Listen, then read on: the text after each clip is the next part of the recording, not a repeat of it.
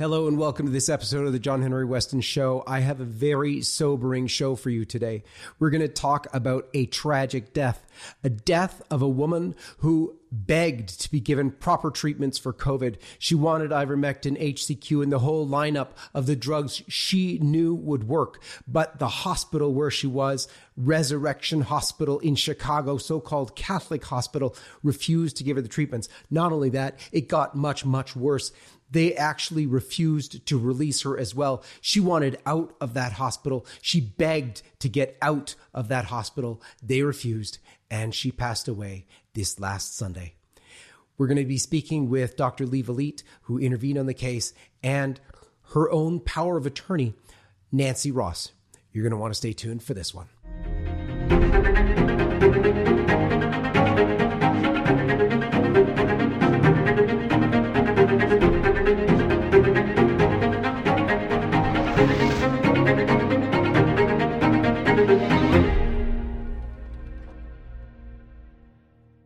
And we are very pleased to have with us today Nancy Ross, who was with Veronica, advocating for her, as well as someone very well known to all of us here at LifeSite, Dr. Lee Vliet.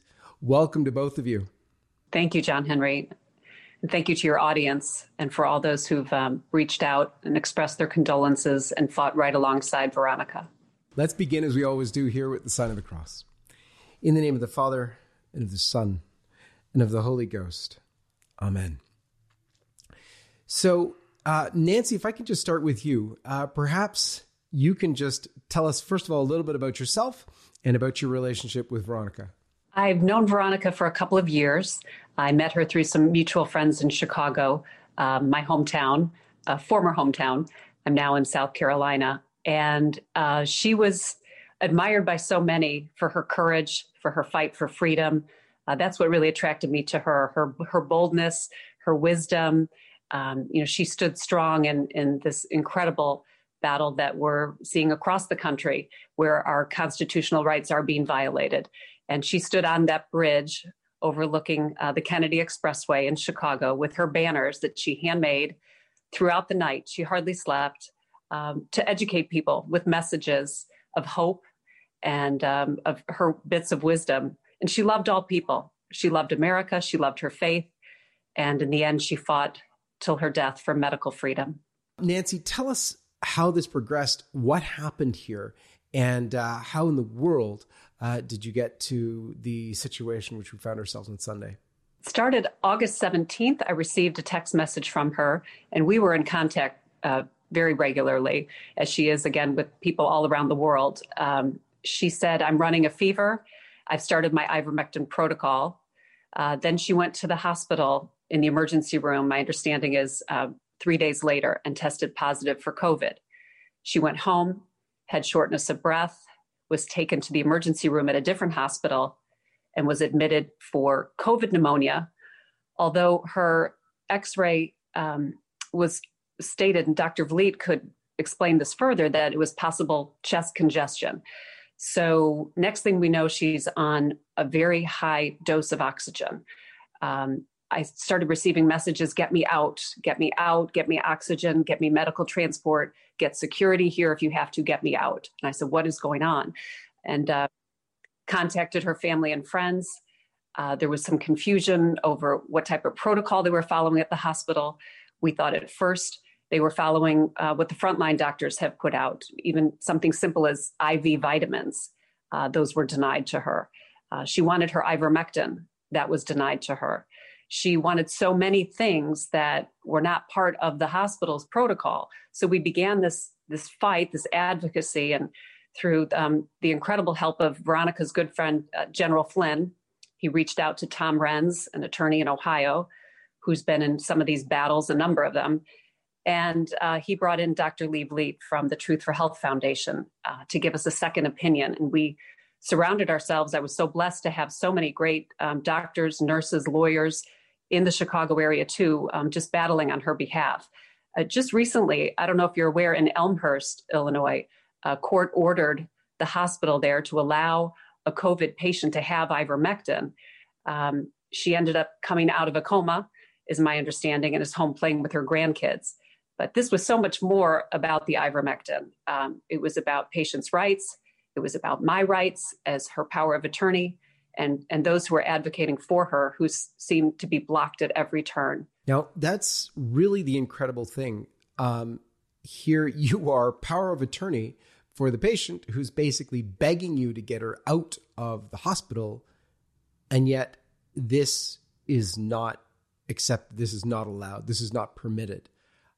How even does that happen? I don't know, John Henry. I understand it's going on across the country, in hospitals across the country. I got a call this morning, someone else saying, what do I do? The first thing I did was try to understand what medicine she was receiving and what she wasn't receiving, and then get advice on the outside. And something simple like budesonide is not part of their protocol, the nebulized budesonide, which I was told could really help her immediately open up her lungs. They said they had a generic brand they were giving her. I come to find out that may not be nearly as effective and perhaps even harmful. I don't know. We're still looking for those answers. By the end of my second day here, which was really maybe her 10th or 11th day in the hospital, when I got to Chicago, I was able to meet with the infectious disease doctor overseeing her care who did prescribe her ivermectin. We were thrilled she at least had a breakthrough. And then he was overruled by the Amita hospital system, by their ethics committee. We demanded a conference with the ethics committee. They met without us. They did not give us a chance to present what we felt was some solid case study on ivermectin and other medicines. We understand that if we had informed consent on their position, we could refuse kindly and say, okay, but we still demand to try this. This is what she wants. Something like ivermectin is already administered in the hospital to patients with other conditions. It just isn't part of their COVID protocol. So it wasn't banned. It's not banned by the government. It's been around a long time. And she wanted to try it. She had 2 doctors at that point who had already prescribed it to her. So at the end of that day, I left the hospital and they called to tell me I was not to come back in, that they would deal directly with Veronica, that she was of sound mind and could make her own decisions, and that they would talk to me on the phone after that. I was not allowed back in the hospital. The next day, I dropped off a list of a complaint to the Illinois Department of Public Health, but I wanted the hospital to be aware of some serious issues we were concerned about. And I wanted Veronica to have a copy so she could advocate, so she could understand. For example, we asked for private duty nurses to be as caretakers by her side in isolation to help her advocate and to keep her comfortable. She was very, very scared. She was terrified. And she felt they were constantly threatening her with intubation. Until the very end, she said, no, I do not want to be on a ventilator. No.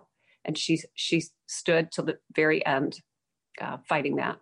Let me ask you, Dr. Vliet, you were involved in this process. You were consulting in this process. What was your experience of trying to deal with the hospital, trying to feed them the information, and what was the response? The Truth for Health Foundation advisory team, which includes critical care doctors, critical care nurses, outpatient nurse case managers, nurse practitioners, physicians, everyone on our team is very experienced at treating COVID at all levels, from critical care to outpatient.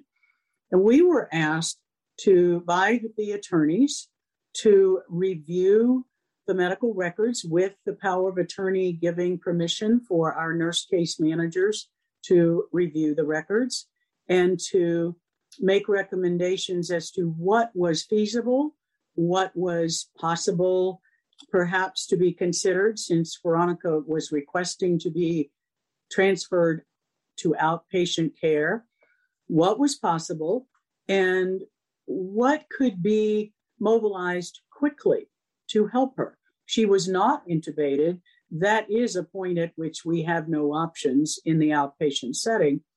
And she had refused that, and her power of attorney had supported her.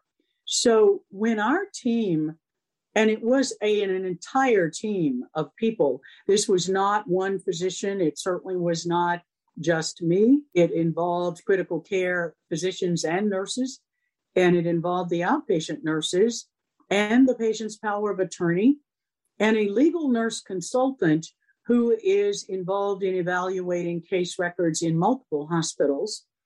It was part of the team as well. when we reviewed everything on Thursday afternoon, it was encouraging because the consensus of the entire medical team reviewing it was that there were so many options to improve Veronica's clinical condition that had been totally ignored and refused, that the consensus of our entire team, including the two critical care members of the team, was that she had a good chance at delivering the services in the outpatient setting. And we had the capability through contacts in our network to deliver the high flow oxygen in the outpatient setting, which a lot of people don't realize can be done. So everything was arranged. Nancy, with the providers, the medical professionals on the ground, licensed in Ohio, we gave her ideas of who to contact. We gave her suggestions on the kinds of resources. Nancy quickly mobilized all of that. So our meeting for 3 hours was Thursday afternoon. By Friday, Nancy had mobilized the boots on the ground team of medical professionals to handle the medications, nursing care, respiratory therapists, high flow oxygen, ambulance transport with BiPAP and anything else that was needed. And our critical care team said if they started budesonide quickly, they could help improve her respiratory status. And therefore, that would improve her oxygenation. She also not getting adequate caloric or IV fluids. So there were many things that could be done. But over the course of being involved in the background as advisors to Nancy, the nurses and the team members through our public charity foundation were stymied at every turn. And what was shocking to me as a physician, knowing what the legal and medical ethics are, is that the most astounding interference was the interference and refusal to honor the patient's request, which I heard some of. And not only that, but to refuse the patient's power of attorney, who has a legal duty as the agent to carry out the patient's wishes and to see that that is done. I have not ever in my career in medicine, which goes back to starting practice in 1985 and being on medical school faculties and hospital care before that, I've never seen patients' power of attorney legal rights overridden so flagrantly and abusively as we witnessed over this 4 days with Veronica's situation. And now, just this morning, I've been contacted, our foundation has been contacted by attorneys asking for our help for the same situation, where the patient's power of attorney in Georgia is being refused access to the hospital, being refused access to carry out her power of attorney duties to her parents, both of whom are in the hospital. And the situation in Florida, exactly the same pattern of abuse of patient rights. This is medical tyranny. It is overriding all of the legal and medical ethical principles that have been operative for my entire career and for my knowledge of the history of medicine in this country. And this is truly stunning. People don't understand what is happening. And the hospitals, in the 5 situations that our foundation was involved in from the time Nancy was brought to us by the attorneys, in the 5 hospital situations, they are using the same tactics and the same playbook and the same blocking of the patient's rights and the power of attorney access to the patient in exactly the same way. And this happened at 2 hospitals in Phoenix, and the patient there is going to pursue not only legal action, but we've gotten some state senators involved, and the state of Arizona Attorney General will be involved in looking into those situations. because in that one situation, the patient they called the sheriff or the police, I'm not clear which, and she was taken off the hospital campus at Mayo Scottsdale in handcuffs, which is unconscionable. And I'm shocked that a facility with the reputation that they have would do that. So this is a much bigger issue than simply denying ivermectin as one medicine. They are not giving basics. In Veronica's case, we saw evidence in the medical record of rising white counts and no attempt at all to consider even an antibiotic that we could see. So, and I don't want to get into the details of the medical records because I think that is a privacy issue for Veronica. And I'm sure that there are legal issues that the family will pursue. So I don't want to discuss that here. My point is basics are being denied. Adequate IV fluids, adequate caloric intake, vitamins, comfort care with allowing private duty nurses if that's what the patient wants, allowing the patient to be discharged to home hospice, which is a legal right of the patient. And that is the patient's request. That is supposed to be honored. It's always been in my experience in medicine that was honored. And so I think the very, very serious and very chilling development is the consistency of the pattern that hospitals are using, the fact that the patient's legal rights as a patient are being overridden, the fact that power of attorney legal documents are being thrown out and ignored. And if we don't stand up to this medical tyranny, then we are literally losing people every day because their wishes are not being followed and basic treatments are being ignored. And this situation in Georgia right now is exactly the same progression that Nancy was documenting in the Resurrection Hospital in Chicago. And the other shocking thing that I want to bring out for your audience, particularly on LifeSite News, and I'm Protestant, but I have many patients who are Catholic and their faith means the world to them. She was in a Catholic hospital. She was a woman whose Catholic faith meant the world to her. We found no indication that they even allowed a priest to visit her over the weekend, and certainly not on Sunday. It was our team that arranged for one of our Catholic sisters as an advisor to our foundation. And she's also a physician. She is a Catholic nun, and she treats COVID patients and ministers to them spiritually. And thank goodness God intervened. And I was on a call with Nancy about the power of attorney issues, and like sister called in to see if she could help.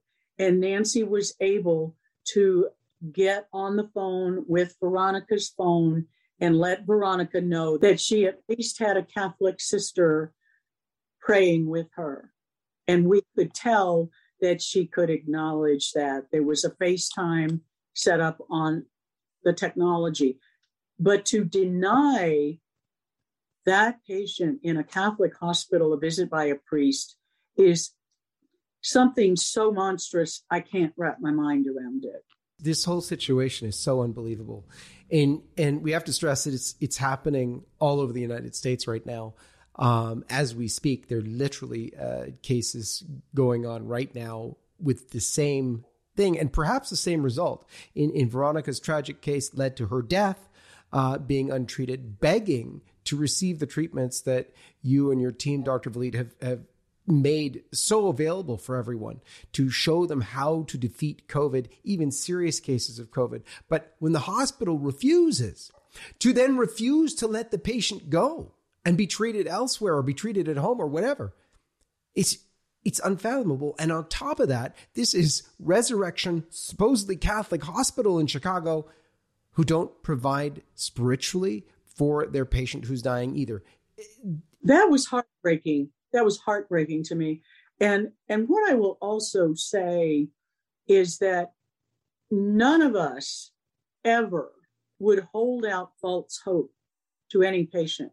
We were very clear from the very first meeting with Nancy that there are no guarantees. It's a very risky situation. We gave it our best medical combined opinion of the whole team. It was consensus. And we said, she may not make it, but the patient has the right to choose. If they may not make it, they have the right to choose to breathe in freedom in their last breaths in this world. They have the right to choose to be in a home care setting. None of us would ever make a false promise, but we said it's up to her to decide if she wants to take the risk. Here's the best support we can give for her to have her wishes met. That's the bottom line. What are her wishes? And I must have said that 100 times over the course of the very long and very emotionally difficult and medically challenging weekend where we were all trying to help. Let her have her wish to die at home with her family. If she's not going to make it, we can't control what God's decision is on the timing of her life. But we certainly can control whether the patient gets to be with her loved ones. What you described, what you saw Sunday afternoon, Nancy, I want you to share with our audience what you saw when you quickly made it to the hospital before they escorted you out with security. And I'll back up just before that, Dr. Vliet, and we were so blessed, again, to have you. That afternoon, we did talk with the woman at the time who's her attending physician, and she said, look, we know Veronica wants to leave. She has asked almost every day to leave on hospice. She can't. She's in no condition to go. And that's when we said, we have a medical transport ambulance that can meet her oxygen needs. We understood they were quite high, but she said, today, I want to go today. She knew the end was coming. And I was told, call back Monday morning when their hospice team gets in. And I couldn't understand why there was no sense of urgency to at least let her go in peace. So when I felt these were the final hours, I called her husband and I said, Larry, I don't think we have much time. Visiting hours close at 6. And so he tried to reach out to the doctor and I went to the hospital. And just then someone was coming out and I went in and there was no security right there. So I thought I would go up to the second floor to ICU and see if I could see her. I put on my mask, took my temperature, walked down the hall, and I saw her nurse sitting at her computer. And Veronica was in the dark, and all the red lights were flashing on her machines, and there was no IV fluid. I noticed right away, I thought, sorry. So I had my last demand letter, and I gave that to the charge nurse. I said, please, can you do something? Sorry. And the resident was too busy and he was going to call me later. So I went outside and I called the police. And it was the second time. A week earlier, I had gone to the police station. And they said there was nothing they could do. It was a civil matter. But I said, again, I want an officer here. I want to do a wellness check immediately. Someone's dying and nobody seems to care. And all they were concerned about was whether or not she wanted a ventilator at that point. It is absolutely unbelievable. Dr. Vliet, I want to ask you a question specifically about this request that they take ventilators, because what is the interest of a hospital in insisting that these patients go on ventilators? Why is this request so frequent? Why is this insisted upon, even though patients are very often saying, no, don't want that, yet the hospital's insisting? There's a very tragic and simple answer. They are paid thousands of dollars more for every patient on the ventilator. And this is happening in every hospital. Tom Renz, the attorney who has been advocating for these families, has been helping to arrange legal help, has documented, and he will do an interview with you. He has documented the huge amount of dollars that are paid extra for remdesivir, ventilators, and COVID diagnoses. And that is an issue that needs more in-depth exposure, because it does need to be made public how much the hospitals are paid as a differential increase the moment the patient is put on a ventilator.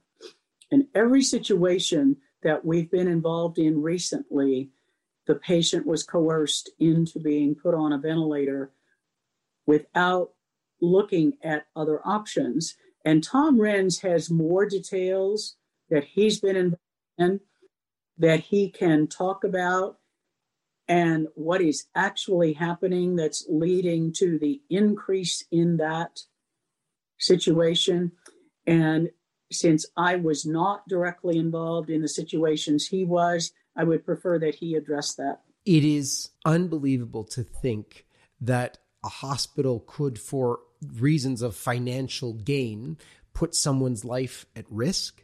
But that being said, we have seen doctors everywhere ignoring the treatments that work, that you provided with Dr. McCullough, that you wrote up, is in medical journals, and they work to treat COVID. It's known, at least it should be known, given the thousands of doctors that have successfully used the treatments, even with severe cases of COVID, and yet that's being ignored and costing the lives of hundreds of thousands of people.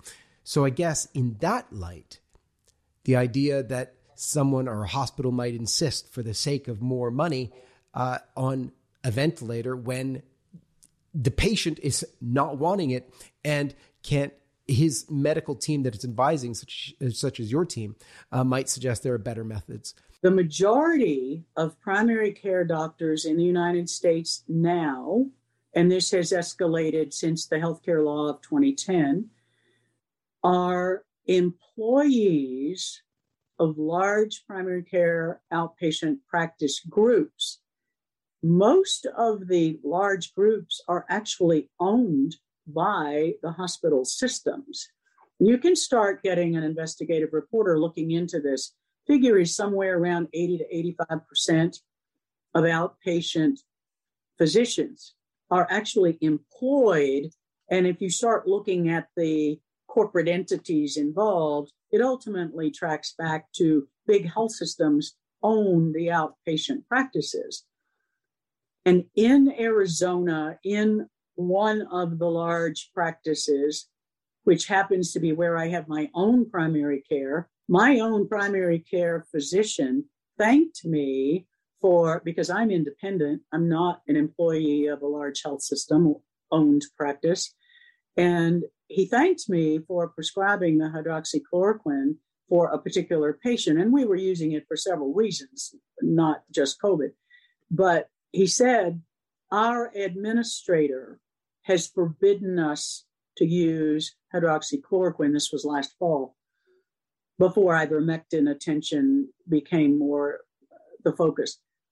And he said, our administrator has forbidden us to write prescriptions for hydroxychloroquine, except for rheumatoid and lupus or malaria prophylaxis. So all of the proper off-label uses of hydroxychloroquine for many things that many of us have done for years was forbidden to this group of doctors by corporate interference with their ability to practice independent medical judgment. That's another issue that the public doesn't know. So the hospitals, the large health systems, are actually controlling the outpatient practices and directing them not to do the outpatient care. And that drives everybody into the box canyon of the hospital, where the diagnosis of COVID increases the revenue.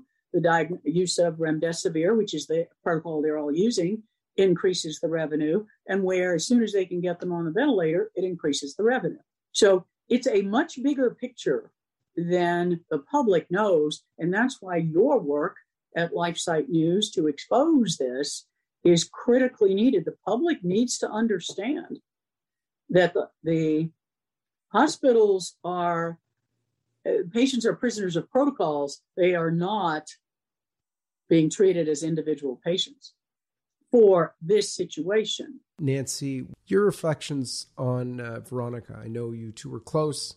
And tell us, if you would, in your own words, who is Veronica Wolski? She's an American hero. And I believe she hears us. She knows all the people around the world who are fighting with her. And she'll fight. She'll continue to fight by our side. I know that. I feel her spirit. I had a chance in those few moments at the hospital to pray and to smile and blow her kisses. And I could see her eyes fluttering. She was looking towards the glass. She moved in the bed. And I do believe I could see her smile through her mask. I know she knows, she feels all your support. She's courageous, a warrior. She loved God and loved our country so much. And her work will continue. And she did not die in vain. That I do know. We will make sure of that in our commitment for Truth for Health Foundation to fight against the medical tyranny, and whatever we are honored to do to carry on Veronica's memory, we will do that. And we will have more information on that real soon. John Henry, thank you. People are asking how to help and what they can do in her memory and in her honor, and for all those who are still fighting. And it's very important that we get that out. Nancy Ross and Dr. Lee Vliet, thank you so much for being with us on this episode of the John Henry Weston Show. Thank you, John Henry. John Henry, in honor of Victoria's fight for freedom, thank you for being her voice now. Amen. God bless you both. God bless you. And God bless all of you. We'll see you next time. Hi, this is John Henry Weston, the co-founder and editor-in-chief of LifeSite News. I'm coming to you today because we want to be sure that we're communicating clearly with you, our loyal followers. Things are really heating up, as I'm sure you can see. Christians, conservative truth tellers are being targeted, are being banned from social media platforms like Facebook, Twitter, YouTube, and Instagram at an alarmingly fast rate. They are attempting to suppress any narrative that does not fit that of the mainstream media. We knew this day would come. We have been warning everyone who would listen and attempting to build up alternative platforms to continue to reach you. We have established ourselves on all sorts of platforms I'm going to explain in a minute, but the most important thing to do is come direct to lifesitenews.com, because there we will always be.